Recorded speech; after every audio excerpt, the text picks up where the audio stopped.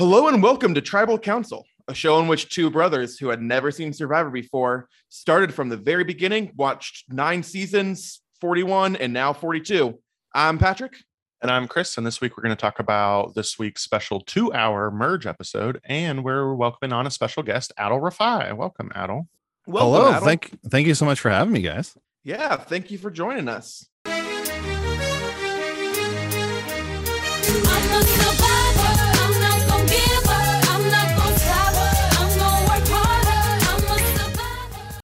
So as we ask all of our guests to start off just like going in so we know like what your level is with Survivor, what's your history with the show? Have you watched from the beginning? Did you watch a bunch during quarantine? Like, what's the deal? Yeah, so I started watching starting season 2, which must have been around the year 2000, somewhere in there.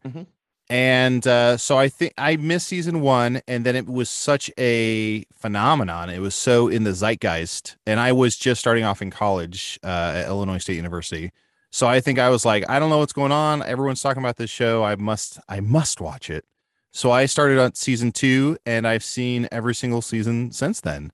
I think it was season 2, the first season I watched. I definitely had a crush on Elizabeth, who is now Elizabeth Hasselbeck. Which is unfortunate for many reasons, but yeah, I've always loved the show. And then while I was in college, I was in an improv group there called Improv Mafia, and all of us would meet weekly whenever there was a season on. All of us would meet weekly, and we would do drafts. Sometimes we would do like a blind, just pick names out of a hat, and those names are your person you're rooting for. I think sometimes we put money on it. People would buy buffs, and we would create dances during the opening credits with like the chant song and everything. So yeah, I was very much, once I started watching it, once I was in it, and awesome. I've loved it ever since. That's super cool. That's good, because there's a question I have later during Tribal Council that Patrick and I don't think we would have the answer for, but you might be able to answer for us, because we've only watched during quarantine decided like, hey, we've literally never seen Survivor before, so we started at the beginning, and then when the new season started airing, we stopped watching the old seasons and started covering those. And so we've seen the first 9 seasons, and then we've seen season 41 and season 42. So there's like this huge gap in the middle. Like literally we've never seen immunity idols be used until season 41, because they're not introduced yet up to season 9. And so like there's just all the stuff that we're just like kind of catching up with, like, okay, is this how it works? We're not sure. We have some friends who've watched everything also, but yeah. I will say, just to sort of curb expectations, I will say I've watched 41 seasons of Survivor. I've watched every season of Top Chef. I've watched, I think, almost every season of Big Brother. So names for me are like, I made myself a little cheat sheet for this podcast, where I'm like, even this current cast, I'm like, I watch with my fiance Gemma, and I'll be like, Muscles over there, Muscles. And she'll be like, Jonathan. I'm like, yeah, Muscles. So just so you know, I'm not going to be pulling names out of hats. Yeah. I'm always bad with names too. Patrick's the one that usually has those down. Classic Patrick. Yeah. Thanks. Do you have a current, like, are you playing fantasy with it this season or anything like that?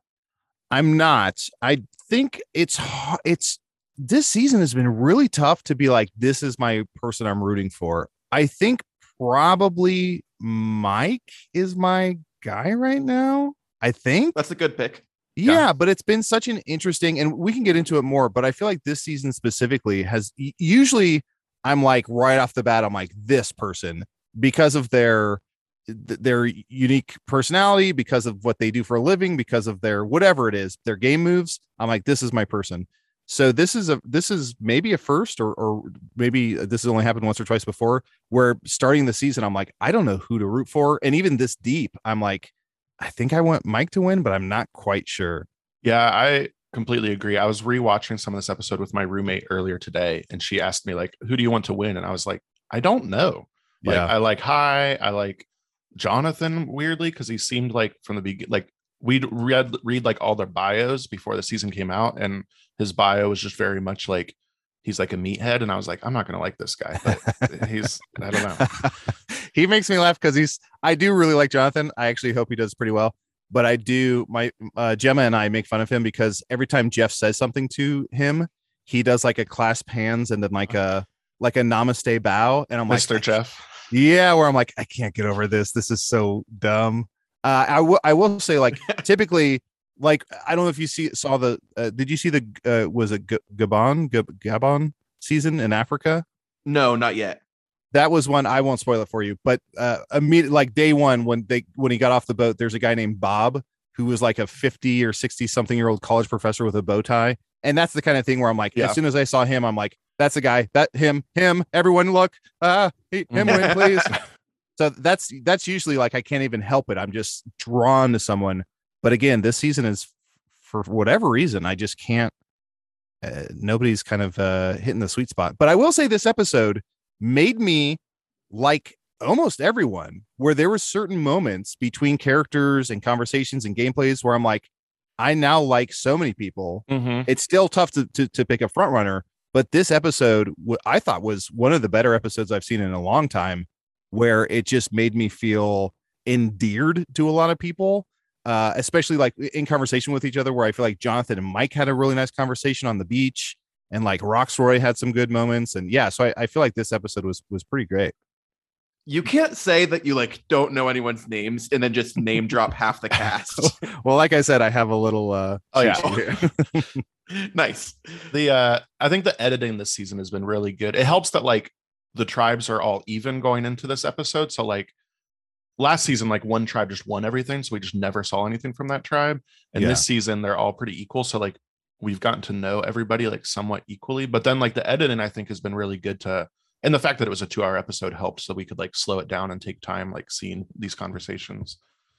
Yeah, I was really impressed with this episode, which we'll get into like the details, but I still hate the hourglass twist. Like it's awful. I really despise it, but I loved this episode, even though it had it in it. And I was like, that means that they did a good job, because I like enjoyed it, even though the main point of it was awful. I have a theory, which is I think because the you guys said you watched last season, right? 41. Mm-hmm. So that's when I introduced the hourglass. But I have a theory that I think one of the producers was like romanticizing the idea of smashing an hourglass. Like they just couldn't. I don't know if they played a video game or what, or like a Zelda Phantom, whatever. But I feel like they have this image in their head of like somebody smashing an hourglass. Like what a beautiful fucking image. Like that's ratings, baby. So I feel like they couldn't let go of that. And then they shoehorned in what it would do, like the twist of it. And now we're just like stuck with it. I don't think it's a good twist. I think it fucking sucks for each person who does. I think the last season, the woman won, but it seems like such a hindrance for whoever is stuck with that choice. Yeah. Because half the tribe is going to be against them. So I very much dislike it. Bring back the auction. The food auction to me was the best thing ever in Survivor, and they stopped doing it, I don't know, 6-7 seasons ago. Yeah, so we're still seeing those, and it's great. Yeah, I love the food auction. Love those. Love those. It's so satisfying to see someone who's emaciated, who hasn't eaten in 28 days. It's so satisfying to see them like eat a plate of Oreos, and like it's just I love it. I love it so much. It also is really, this is like maybe a little sadistic of me, but I really love when like someone saves all of their money the entire time and then ends up just getting nothing. Nothing. Oh, it's so just great. A bowl of camp water. Yes. Yeah. Where they're like, I'm playing it smart. And then they're like, you fools, you fucked up. Yeah. So let's get into the episode a little bit. Before the challenge, I don't really have noted down that like a whole lot happened. We get a little bit with Vati after last week's tribal council, which they talk a lot about how they're a strong 4, while it's very clear they're not a strong 4. And they don't trust Chanel mostly. Mike specifically says he will never trust Chanel ever again, which, I don't think he should, but yeah, valid. I also think that they should have voted Chanel out last episode for this reason, because Daniel is kind of bumbling, and Chanel, I think, turns out in this episode, it doesn't work out, but like, I think Chanel had more potential to go out and work something against them. Sure. She still could, and we don't know. Yeah, that's true. Ika, we don't get a lot from either. They kind of just show us that Tori is kind of low on their list of people at that tribe. If I may, Yeah. Every time Tori's on screen, Tori is one of the people. I feel like it's very rare in real life to meet someone like this. Tori is someone who absolutely 100%, with all her willpower, even if you tried, cannot hide her emotions. And it's not that I don't think even the expression wears her emotions on her sleeve is apropos. It's more than that, because every time someone says something and she dislikes it, every time she feels slighted, her face contorts in a way that's like cartoonish. Mm-hmm. And she's just so she's a great villain for this season. I do hope she lasts longer so we can continue to like vilify her. But I just feel like she's a hot mess. And when she diagnosed a few weeks ago, when she's like, he's what was it? He's not bipolar. She diagnosed someone with narcissism. She's like, he's textbook narcissist. Here's da da da da da. And it's like, just because you're a therapist, you can't diagnose somebody you've known who's playing a social and mental game. You can't diagnose them to the world like that. Like it's just bonkers to pull a move like that and like ruin someone's outside the island life. Like I don't know. I very much dislike her. Yeah, she did that with like a couple people in that episode. It was just so unprofessional. I was like, that's not how a therapist should act. Yeah, that is wild. I am grateful that she has like become such an obvious villain that like I think she was talking about Roxroy in that moment. I don't think Roxroy's life is going to be like impacted by Tori's opinion of him. Which true, is yeah. The more we see her, I think the more it's like, oh, thank God, no one's going to take her seriously. Yeah, especially this episode. Like what we do see from them before the challenge is just Tori berating him of like, what happened, what's going on. Yeah, man. So we head to the challenge, which is kind of the start of this whole episode with the hourglass twist and everything like that.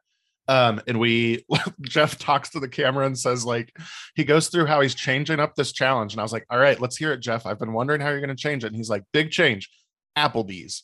Yes, I cackled out loud and I rewound it because, yeah, it's very rare Jeff speaks directly to the camera. Like, I guess more and more it's becoming commonplace. But for him to just like dead serious be like, big changes are coming. He speaks like a politician, by the way. Big changes are coming. Applebee's. It's going to be huge. That's a big deal. And he's like purposely trying to make his dimples go deeper in his face.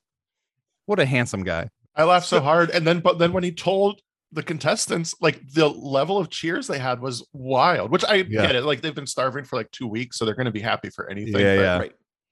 So I wanted to ask both of you, if you had been starving for 2 weeks and were offered food from, a subpar chain restaurant, what restaurant would you hope for? This is easy for me, and I'm going to get some hate, I'm sure, for this. Long John Silver's. To me, Long John Silver's is the pinnacle of fast food. Their chicken planks are God's little nuggets that he blessed upon us. No hush puppies. Come on, no contest. Long John Silver's. That we're talking a wild choice, especially because they fish for fish there. So it's just like, what are you going to get? Fast chicken fish. Yeah. Oh, chicken, I guess. Makes sense. Chicken planks. If we're doing like fast food, I'd have to say Taco Bell, even though it would just ruin me. I love Taco Bell. You'd be out of commission for a few episodes for sure. I didn't say it had to be fast food. I know. Applebee's I thought you said fast food. The Applebee's is fast casual. Correct. Here's what I'll say is I love, like I said, I'm a big Brother fan as well. And they do this on Big Brother where it's like they'll wait until the house guests have been in the house for like 4 weeks with I don't know if you've seen Big Brother. They can't bring books. They can't watch TV. All they can do is sit in the house and like play the game, which is like have conversations or scream or yell. So they'll wait till it's been a month and nobody's had any stimulus.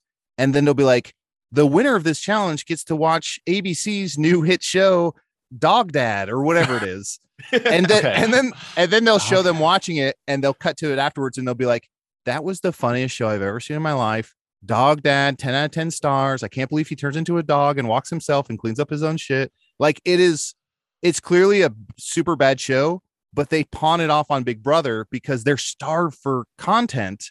So they'll immediately give an A+ to anything they watch, which I think is what Applebee's is doing, where it's like, right, these people are legit starved. And then they're going to eat our chicken wings and be like, this is the best thing I've had in my life. And it's like, well, it's recency bias. Yes. Or they're going to eat if they're a Jonathan, they're going to eat like 5 cheeseburgers. Oh yeah, I mean that guy's he's like built like a pro wrestler. He's got to fuel up.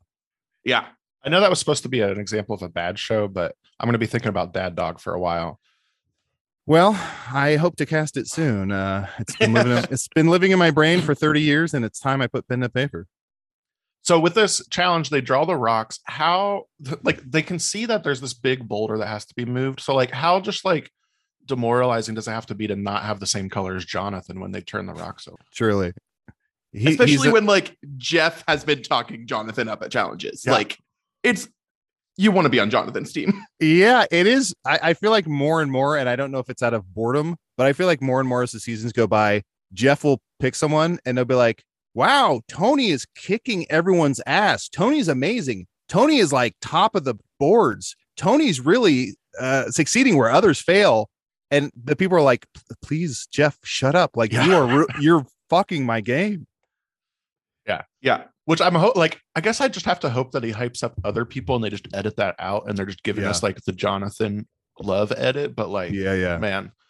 Oh, no, he's not. Like, and it is deserved. Like, Jonathan is a beast. Yeah. And he'll do other side of the coin. He'll be like, look at Gloria struggling. Gloria can't do anything. Dead weight. Gloria's dead weight. And it's like, okay, we know who's going home next. Yeah, that was Heather last season, and she ended up making it a while, but man, that's right. Yeah. Dragged on her. Yeah. So this challenge there was a similar challenge to this last season. I feel like it was this challenge. Was it the exact same thing? It was the exact same thing. And it was like for this fake merge. Yeah, so this was also nice to see them like interact differently. This was a really good challenge that made Mike look good as he helped Drea get up the boulder, literally like climbing up his back. And can I just say, there's no way to look cool doing that. No. When he starfished on top of the ball, I was like, buddy, this is going to be on your tombstone. Yeah, but I mean, that made me like Mike that much more. Like he was putting everything out there for that team. For people that didn't know, that was great. And go ahead, please. I was just going to say, I think the reason, if I'm really digging into it, I think the subconscious reason I like Mike is because he looks like a 1920s boxer. Like he looks like Jack Dempsey or like Rocky Marciano. Like he just looks like a New York 1920s, like street tough. Yeah. He is a retired firefighter. And I also watch with a group of friends every week. And one of them has mentioned, like, he looks like he is on, like, New York Firefighters, the TV show. Like he is the epitome of firefighter. Yes. Absolutely. Yeah. I think his accent adds a lot to that. Just like he's got that strong accent there. We mentioned that like not being on Jonathan's team would be demoralizing. This challenge was a lot closer than I expected. It's because like, the puzzlers. Yeah. The puzzle, they like Marianne and Lydia were like, you could tell watching them, like they were taking their time. I did not like Marianne in this puzzle thing. Like at one point, I think Jonathan recommended like, hey, why don't you flip the pieces over? And she's like, I got it. Yeah. It's like the guy who's won you the last like 7 challenges is like, oh, just a little tidbit. No shade. Maybe flip over the pieces while you have time. And she's like, fuck off, dude. And it's like, he's carried them on his back literally for the last several challenges. She had one other bit of like sass too, because Hai says, you're doing amazing, but don't get comfortable. And Marianne's like, thank you for the reminder. It really means a lot. I'm like, oh, Marianne's getting sassy. I want to see her like blow up on somebody sometime this season. Oh, it's going to happen soon, I think. But even though they go slow on the puzzle, they had a huge lead that they don't lose it and their team gets the win. So that was Lydia, Jonathan, Marianne, Hai, and Tori, who currently have immunity. And then they decide to save Lindsay and then not swap out for Roxroy and send Roxroy to exile. Though I hate the hourglass twist, I still hate it. It is slightly better with this, like, that person is going to get power and you have the opportunity to get that power instead. That is better than it was in season 41, even though I still don't like it. Plus, I think Jeff like hinted a lot more at this being very powerful, like so much so that they thought something was going to happen. Like a little bit later in the episode, Drea theorizes the exact twist that happens. Yeah. She's like, I bet he's going to be able to just change up who won. And It was like I saw a meme online from the Lion King when it's like Simba and Timon and Pumbaa and they're looking up at the stars and they're like, what do you think they are? And like Simba and Timon say like something stupid, and then Pumbaa says like the exact thing of what like stars are, like dying like cosmic dust or something. It was like that. Dre had just like pulling this theory out of nowhere, and it was exactly correct. I love also when I think is it before this challenge? No, this is after the challenge. Wait, this is before they smash Hourglass, right? Yes. Yeah. Okay. Because there's a moment with Tori that's very funny with Tori and Roxroy that I wanted to comment on. But that's at the start of the next challenge. Yes, it says. Yeah. So from this, we head straight to Applebee's, where we get to like hear the menu listed off basically as they enjoy all of this wonderful food, eating good in the neighborhood. I love Jeff is like, it's like, and you'll be enjoying Blue Lagoons or whatever. It's like shark cum or whatever drink they're drinking. I mean, the drink did look good. I would devour it. I will be honest. What I was making fun of it, and then the minute I saw it, I was like, I want one of these. I mean, even the burgers looked great. I was like, maybe I need to go to Applebee's. I tell you, I just went to Applebee's last week with our dad, and it was fine. It wasn't bad. It was better than I expected it to be. Did you get one of the whiskey bacon burgers though? No, I tried to get a like prime like beef like dip sandwich, and I ordered it, and she immediately said they're out of it, and I was like, oh shit. And so I had to very panic order some other chicken sandwich, but it was okay. Wait, Patrick, did we hear your restaurant? Oh yeah, I said Long John Silver's. Chris said Taco Bell. What was yours? I think that I would have said like Olive Garden. Oh, and that's smart because unlimited bread sticks, and also you can get like a to-go entree for $4 or something. Yeah, I went to Olive Garden. I would hope that I wouldn't have to pay for it on Survivor. No, Jeff would give you his credit card that has his name on it. That's what he did in the early seasons. Honestly, that would be one of the funniest fucking things I've ever seen. If at the end of it, they're like, oh my God, I'm so sated. That was amazing. And then someone's like, I'll just leave this with you all whenever you're ready. And they're like, we have no money. And they're like, well.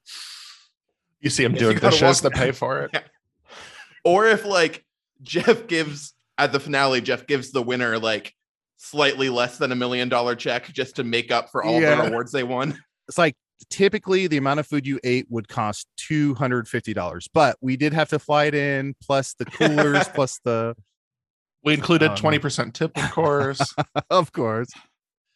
We did learn during this Applebee's meal that Jonathan, he says his average meal. We learned Jonathan is Gaston from Beauty and the Beast. His average meal is that's what Gemma said. Eggs, 9 pieces of cheese, and grits.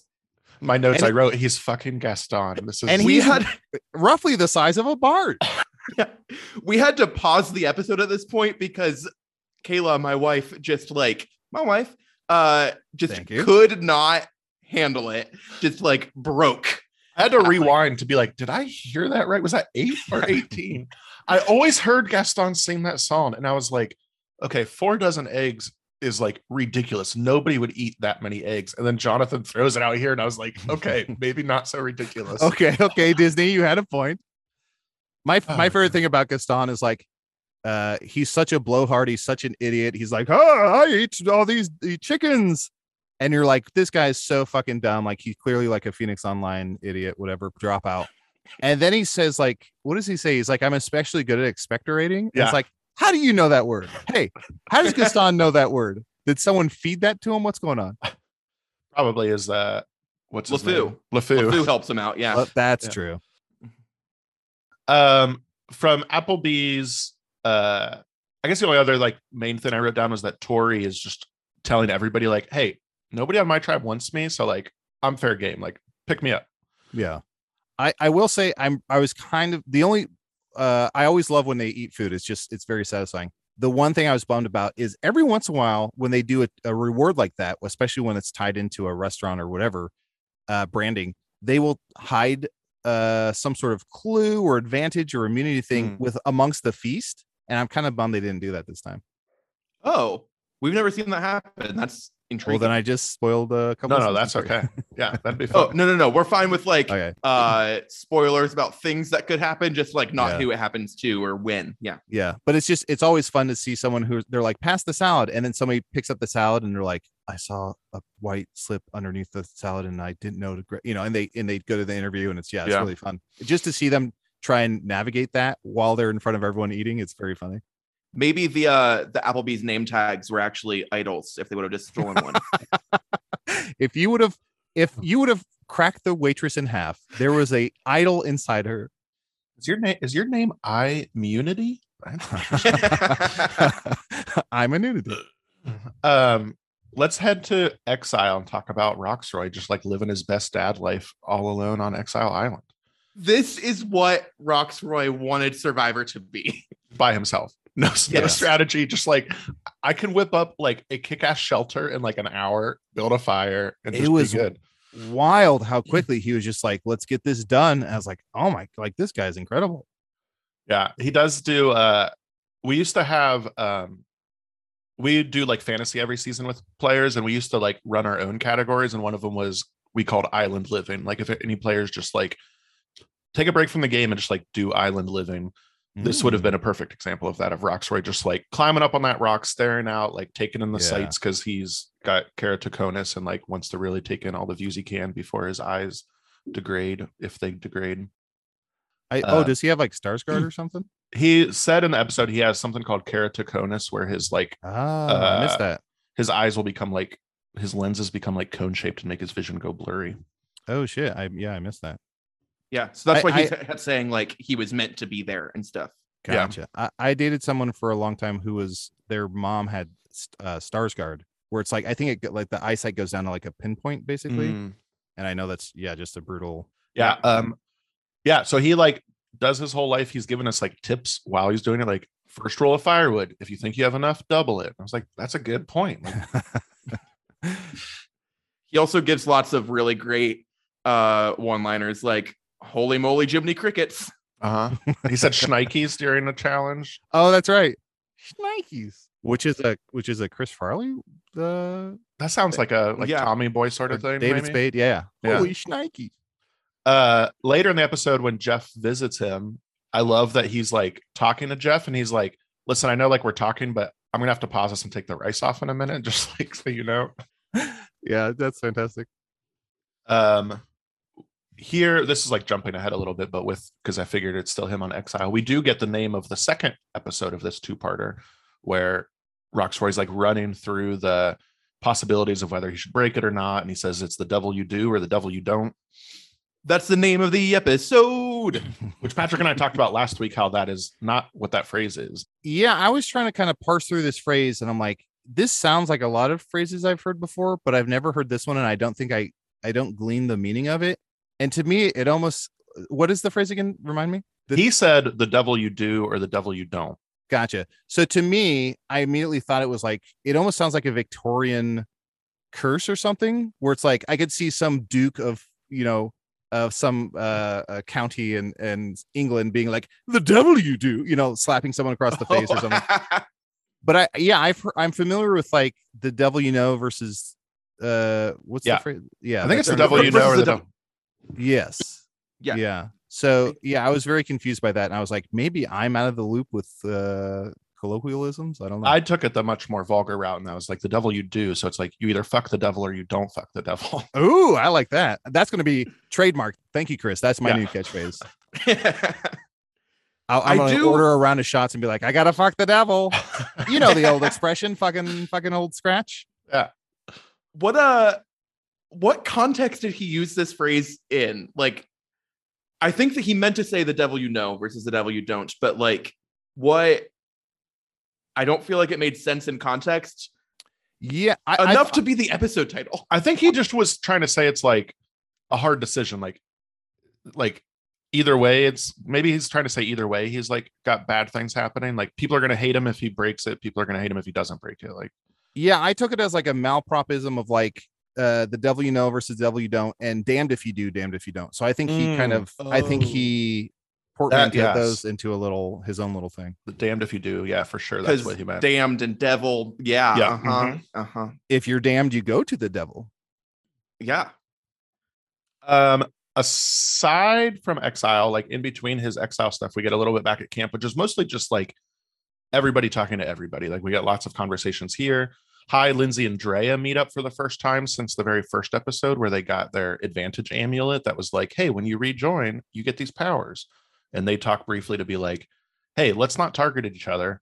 Let's just like work together instead. And then like Hai says separately to camera, like, I'm pretty sure they're going to target me, which, I mean, that's the nature of Survivor, I think. They do end up, I wrote that down too, but they do end up like actually being part of this much larger alliance. All three of them are part of this alliance that forms throughout this episode. Mm-hmm. Mike and Jonathan have their talk about how they've got a tough life of always being viewed as like the big, tough, dumb guys. Which like I think was an actual like nice conversation, but it's also like the sort of thing of like, yeah, life's tough as a big tough white guy. Like, man. That's like I once saw an interview with Evangeline Lilly, who's one of the leads on Lost. Oh yeah. We're big Lost fans around here. Oh, good. But I remember this one-off 5-minute interview from like 15-20 years ago or whatever, and she was just like, I grew up and I was so awkward and I'm still so awkward, and I'm like, I'm so schlubby. And it's like, listen, I can understand you not having confidence because that's mental, not physical. But I'm like, give the rest of us a fucking break. Like, you're a model. Like, come on, what are we doing? Yeah, maybe you had some awkward middle school years, but yeah. We get a really nice conversation with Hai and Romeo. Romeo talking about like being afraid to come out as gay, especially like to his parts of his family, and Hai talking about like just. He's like mostly interested to talk to Hai because he can tell that Hai doesn't have to hide anything. And here we get the name of the first episode where Romeo says you can't hide on Survivor. That's the name of the episode. Woo. So Hai and Romeo are both openly gay. Yes. Hai, on the show. Hai is like in his life. Yes, Romeo is not, only to like certain members of his family, and he talked about how he talked about it on the show. Yeah, he talked about how his family is seeing it now and finding out, and he's worried about that. So I have that right. The one thing I couldn't remember was in a previous episode, and I if he's not, I'm not trying to cast accusations or anything, but did Omar come out as gay, or was he? No, he talks about having a long-term girlfriend of like 6 years. Gotcha. And in this episode talks about how like he is a virgin and that they're saving themselves for marriage. Gotcha. Because there was a moment where they were framing the three of them, because Omar kind of came over, and I was like, I can't remember if he's gay or not. And I'm like, are they trying to frame it as like, here's the three openly gay, or not openly, but here's the three gay guys who are like chatting and like commiserate, not bonding over this experience, this tough hurdle in life. So I was just trying to remember if he had I think it was just Hai and Romeo having a very nice moment, and then the cameraman was like, Omar, what are you doing? He like walks into frame, is like, hey guys. Yeah. Omar coming. We do get also in this whole span, kind of like the three tribes coming together to form this 8-person alliance, which is like Drea and Roxroy from her tribe, Hai, Lydia, and Mike from their tribe, and then Jonathan, Omar, and Lindsay from their tribe, as like an 8-person alliance, which is a huge alliance to have, but easy to pick off like the other people to start, which we actually find out they pick off one of their own in this episode. So I was surprised by this because in previous episodes, Drea and Romeo were like super tight and were like leading their tribe. And Drea is like, no, I'm going to choose Rox, and Romeo's on the outs. we didn't get any of that. Yeah, I saw a theory that like maybe she, still is close to Romeo, but like doesn't want everyone to know that and wants that to be like a secret alliance or something. I don't really buy that. I was really, really confused by this though. Yeah, I don't really buy that either. I think it just feels like there's something with Romeo that like was edited out between him and Drea or something. I don't know. Interesting. And then we there's other like talking and stuff, but we mostly head back to the challenge where we find out that Roxroy chose to smash the hourglass. It did seem like people were less upset, other than Tori. Tori was pretty upset.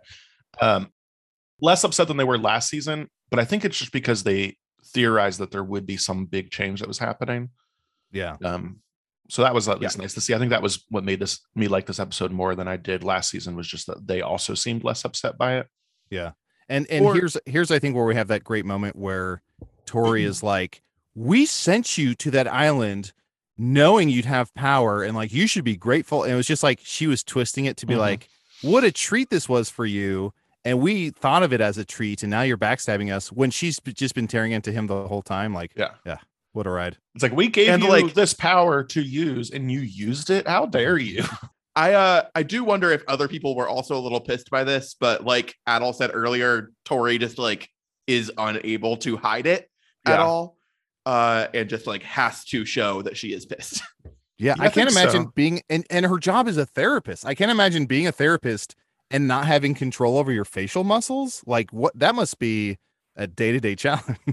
Yeah, like you're in like a session with somebody and they're just telling you about their life and you're just like visibly reacting to it. That can't be great for that person. I do love this challenge, and which from I heard online or from the other podcast that like this is a challenge that's like semi-regular or has happened before. I just love it's not strength based, it's not all like puzzle based, it's just like keeping your calm, keeping composure, like stacking the blocks. I really liked it. I like how it like rubber bands itself, so like even if you're in first you might get knocked off because your tower goes down, so like everybody's got a chance to win at any point. Mm-hmm. Unfortunately Tori won, which is not what I was hoping for, but yeah, it made for good TV. Yeah. It was very, very close. I love this challenge. Did you notice, either of you notice, that when Jeff shows off the immunity necklace before giving it to Tori, it's not like hanging on something, it's propped up on like a treasure chest? I did. And then he didn't talk about the treasure chest. And I was like, okay, that's weird. I wrote in my notes, what's in the box, Jeff? What's in the box? Yeah, I did think he was going to open it and there'd be some sort of like a little buffet in there or something. I was like, oh, that would have been nice for yeah. Is there a thing where like, have idols ever been hidden in parts of production rather than like in the woods? I was like, could there be an advantage in the box that they just have to like go and ask for? To some degree, yeah. I mean, they've done things where it's like on the challenge course, like under a bench, there's been idols and stuff like that. So they've definitely played with production. And there's one thing where it's like at camp, there was a symbol, and if you took it out, it was so they've definitely messed with that. But yeah, it's, I think when something's next to Jeff like that, nobody's going to lay their hands on it. Yeah. Okay. It would be very funny if that was a little buffet inside, but it was everyone's leftovers. I think that would be fun. Where it's like just like the bones. Like, if you want them, here's 50 chicken wings that Jonathan like went to fucking town on, and like if you feel comfortable and safe eating those, please do. Otherwise, we toss them. Well, that would be like we watched season 9 before the season started airing. Yeah, Vanuatu, and one of the prizes was they get chicken wings. And like the couple people that go get the chicken wings bring back wings for others, but then there's like a couple others at camp that they don't like who are out swimming, and so they quickly eat the wings. And when the people come back from swimming, they're like, hey, we brought back these bones for you all to share, and then they all like nom on the bones like it was like the biggest treat ever. I totally forgot about that. That's hilarious. It was very funny. So we get some stuff around camp before tribal council, which kind of like bounces around who the target is. Because going into it, they're like, all right, no matter what happens, it's going to be Tori or Chanel. They can't both have immunity. And then the twist happens and then Tori wins immunity. So it's like, oh shit. And so it's like the people that get talked about are Marianne and then Jonathan and then eventually Lydia for kind of flipping on the tribe of 8. Essentially, Omer does some good work here in like being like, I don't have a vote. And then he like runs this whole thing, it seems like, and gets this to happen for Lydia to get voted off. I really that whole chunk really made me like Omar. Where before I was indifferent, I was like, ooh, he's very good at being like, here's my time to strike. I'm gonna put my foot on the gas and do something and make moves and like and he was like pretty subtle about maybe subtle's the wrong word, but he was pretty efficient about it and like didn't seem to ruffle too many feathers or anything. Yeah, so I really respected that. Not as pushy with it, which was helpful. And it was nice, like there was a quick but nice moment with him and Jonathan where he like told Jonathan like, hey, they're talking about you, and Jonathan's like, you need to save me. Like, yeah, and I've carried you this far, basically, like you need to save me. And then Omar went and got work done. Yeah, it was cool to watch. He does a great thing too where he like takes this little nugget of truth that like Lydia was considering voting for Jonathan and is like, Lydia, we can't trust her, she's gonna betray us, we got to get rid of her now. And just like you know, I don't think Lydia actually did something wrong here. No. She was just there's always out. Yes, there's always people in every season. There's always people where it's like they will pounce on anything. So there'll be seasons where it's like someone will go look for an idol the first week and they don't find it, and then they'll think somebody else is looking for it. So they'll be like, they're looking for an idol. We got to get them out of here. Yeah. It's like, you were just looking for the idol. Everyone's looking for the fucking idol, but they will just pounce on whatever. It's really fascinating. It's really a interesting social study. Yeah. Chris talks about that specifically a lot, of just like, everyone's looking for idols. So why is it taboo to look for idols? Yeah. Like, It's so weird. Yeah. So we head to tribal council. I had a question during this tribal council that I know the shot in the dark is new, so I don't know if you'll be able to answer this, Adel, or not. But like, after they do their votes, Jeff's like, does anybody have an idol to play? And that's when they reveal shot in the dark. Could you reveal the shot? I guess this will be like a hypothetical. Do you think you could reveal the shot in the dark, find out its results, and then play your idol if it didn't come out favorably? Like if Marianne was worried she was getting voted off, like could she have done shot in the dark? It reveals like you're not safe, and then she's like, okay, backup plan. Here's my idol. Yeah, that's a great question. To my limited memory, I don't recall that ever happening. But yeah, there might be like an order of, there might be like a foil, right? Order, some order order to of the math of like, if you missed it, then this is the last resort. I feel like you would be allowed to do that. We haven't seen much with immunity idols at all, but we have seen Xander like make a fake one last season, and I've heard that like people making fake idols is a thing.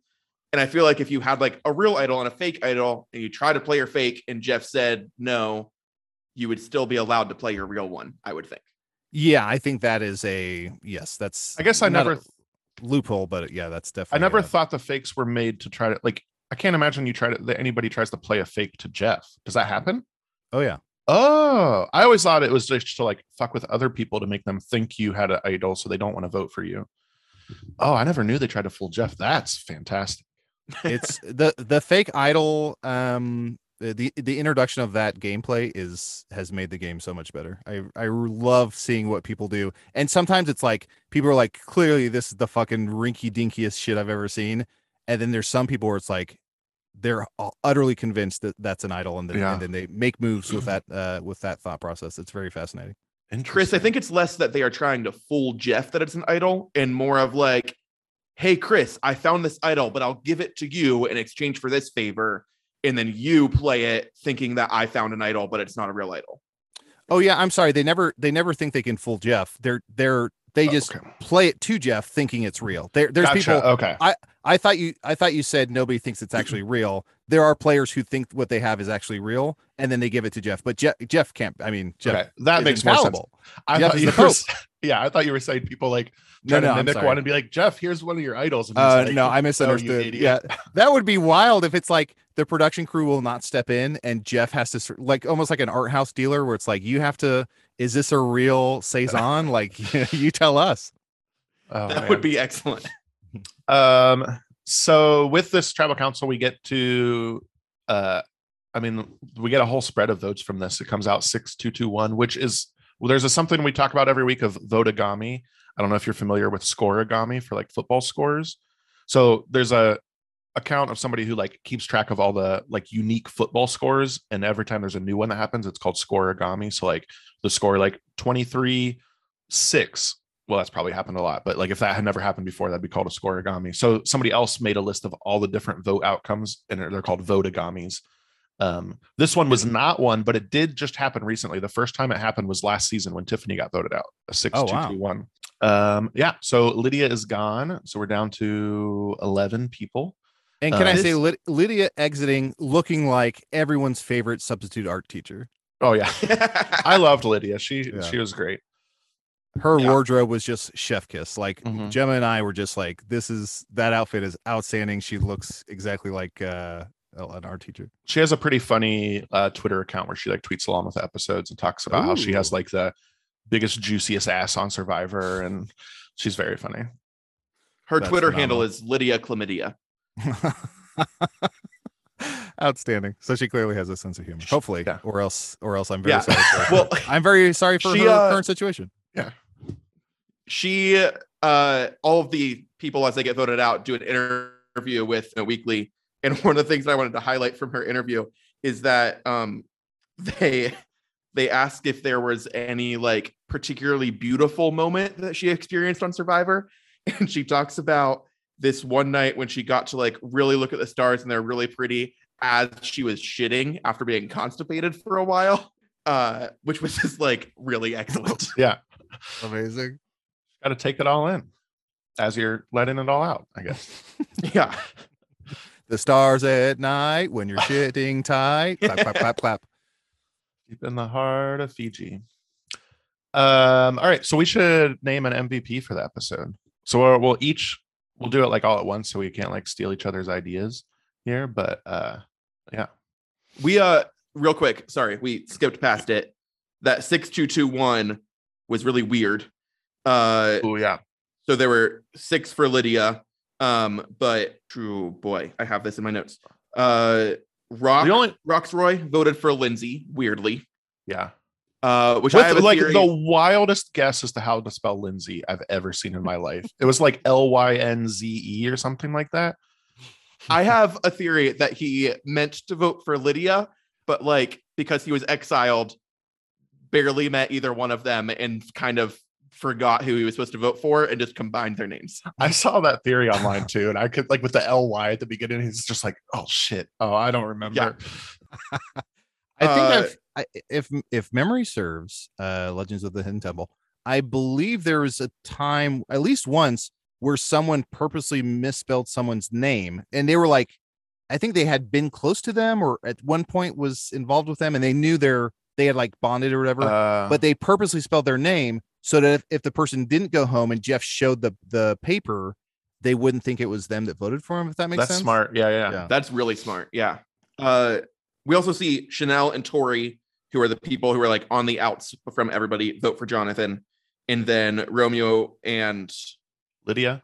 Yes, Romeo and Lydia vote for Marianne. I have written down Romeo and Marianne voted Lydia, and I was like, that's not right. Yeah. So when we pick MVPs for the episode, it can be based off whatever you want, like because they did well in challenges, good strategy, they uplifted their tribe, like any sort of reason. I think I got it. If we're going, I think I have to say Omar. I think this episode, Omar, I was indifferent about.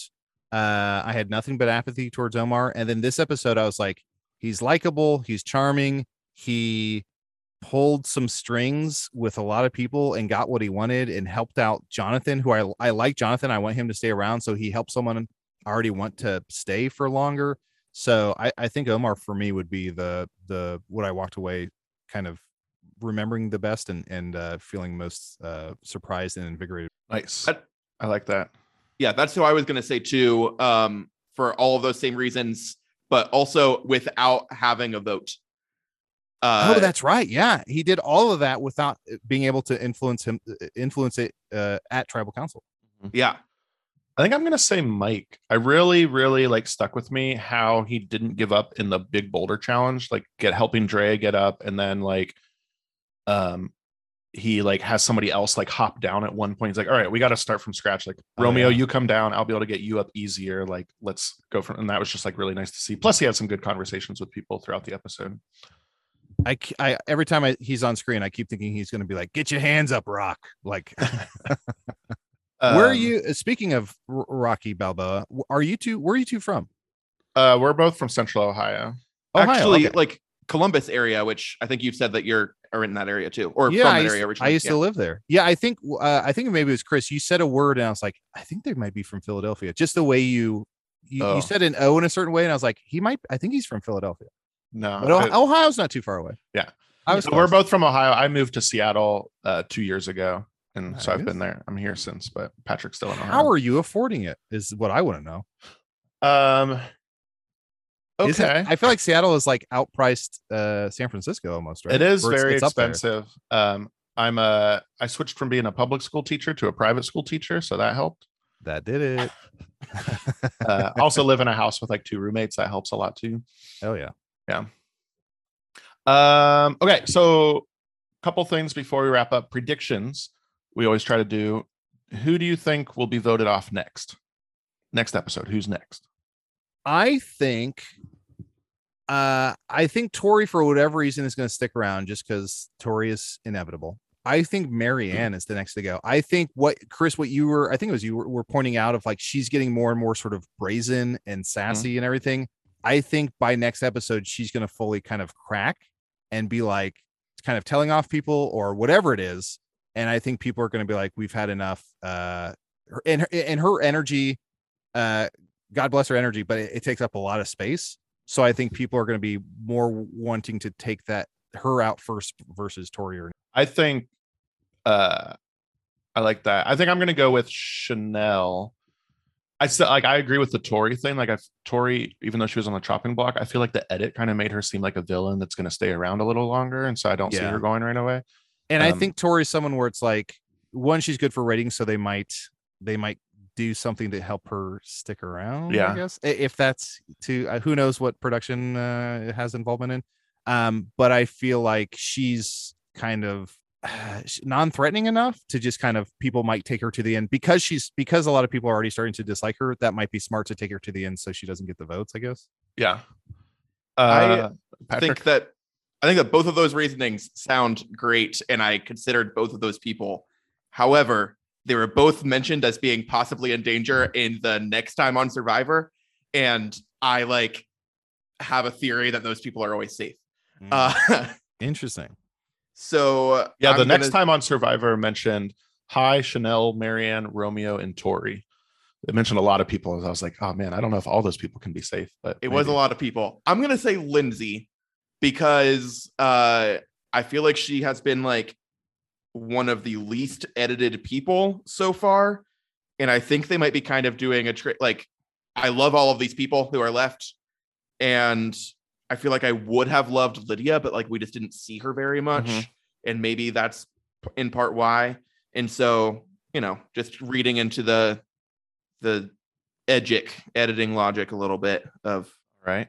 Yeah. Next prediction, real quick, just gut reaction. Who is going to say the name of next week's title or episode? It's called "You Better Be Wearing a Seatbelt." Who's going to say that? I gotta go with my boy Mike. I think that's a Mike line. I think it's going to be Jeff. He occasionally will do it. I think it's going to be him this time. I can almost close my eyes and hear Mike say it in that beautiful New York accent of like, "You better be wearing a seatbelt." And he's a fireman, so he's concerned with safety. I feel like that's a loose connection there. Let's all verbal agreement. Let's all say we'll Venmo. So I say Mike. Who did you say, Chris? You said Jeff. Who'd you say, Patrick? I said Marianne. So winner will get Venmo'd by the others $1. Yeah, I'm down for that. Sure. Okay. And if nobody wins, then nobody gets the money. And then final prediction is the bigger one of who do you think the final three are going to be? So Patrick and I do this every episode, and we have a thing where like the gamblers in us, once we get it, like if nobody has messed it up, we just keep it rolling no matter how wild it seems. So like I've had the same one since the first episode, which was Drea, Tori, and Hai. And Patrick has had the same one for a while, which is Drea, Omer, and Hai. And so I'm going to roll with mine because it hasn't changed yet. So I don't want to mess it up. I think those are good. I'm going to say Mike. I'm going to say, I like Hai, but I feel like sometimes he plays too hard where he kind of puts his neck out a little bit, which is going to, as the ranks dwindle down, that's going to be very noticeable and people are going to not put up with that. So I'm going to say Mike, Romeo, and I'm going to say Tori. I'm going to say people take Tori to the end because they know she won't get the votes. So Mike, Romeo, Tori. Why Romeo? Romeo, I think he's in like the background enough to where he's not. I don't think are people threatened by him or like I don't know.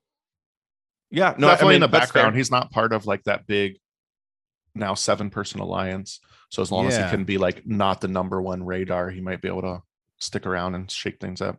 Yeah, I think he's going to turn on the personal game stuff to like connect with people. Whereas I feel like Hai can do that, but I feel like Hai is getting a little annoyed with people, and he's starting to reveal his sort of soft belly, exposing it a little bit to where he's going to make himself a target eventually. Kind of like what I assume Marianne's going to do next episode is like just kind of snap and put herself out there to where they can't help but vote her out. Yeah, I can see that. I also can't believe that we didn't mention this, that Hai talked about how he went to Rock, how he was willing to go for 2 rocks for Lydia. And he was like, and I'll do that for you to like show that he's a loyal person. And Mike also said that he would die for Lydia. And then both of them voted for her. Yeah. That's Survivor. Words mean nothing. Yeah. So I could see people turning on Hai because like, okay, I can't trust you at all at this point. Yeah. And I think also this season, more so than most seasons or maybe any season, it just feels like there's not every night Tribal Council. I'm like, I don't know what the fuck's going to happen.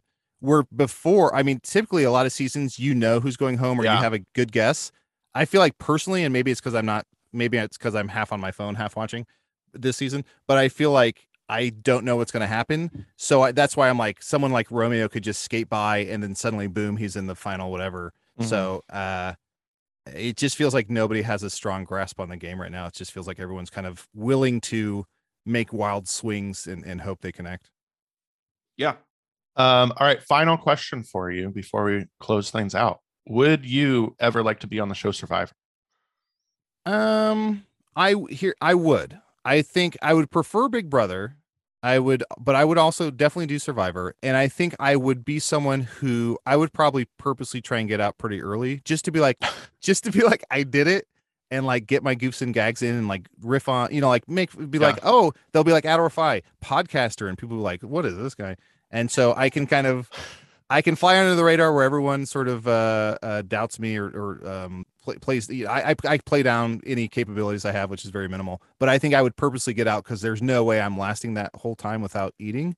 So I think week 1 I'm going to make myself a target, or I'm going to make a move to seal my fate. So I feel like that turns into like a TV or movie where it's like, this guy is clearly trying to get out. He's up to something. We can't vote him off.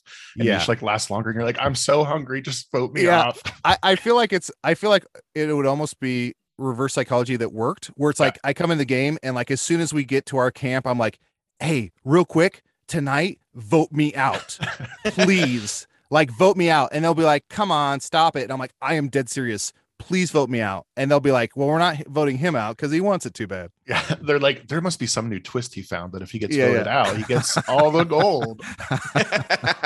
All right. So thank you so much for being on our podcast. I really appreciate thanks for having me. Yes. We've been this was awesome. Thank you so much. Listeners, thank you guys. Hey Riddle for a long time. And so this is a big deal for us. Thanks for listening, guys. Do you have anything you want to like plug or any recommendations? You can check out Hey Riddle. I also do another podcast it's an improvised fantasy show called Hello from the Magic Tavern. And if you're ever in Chicago, get a hold of me and let me know if you need any recommendations or anything. All right, fantastic. Patrick, you got any recommendations? Yeah, I'm gonna recommend Escape This Podcast, which is one of my favorite podcasts that I listen to a lot. And coincidentally, Adal guested on that one recently too. Oh yeah. I was just on with little Janet Varney. Yeah.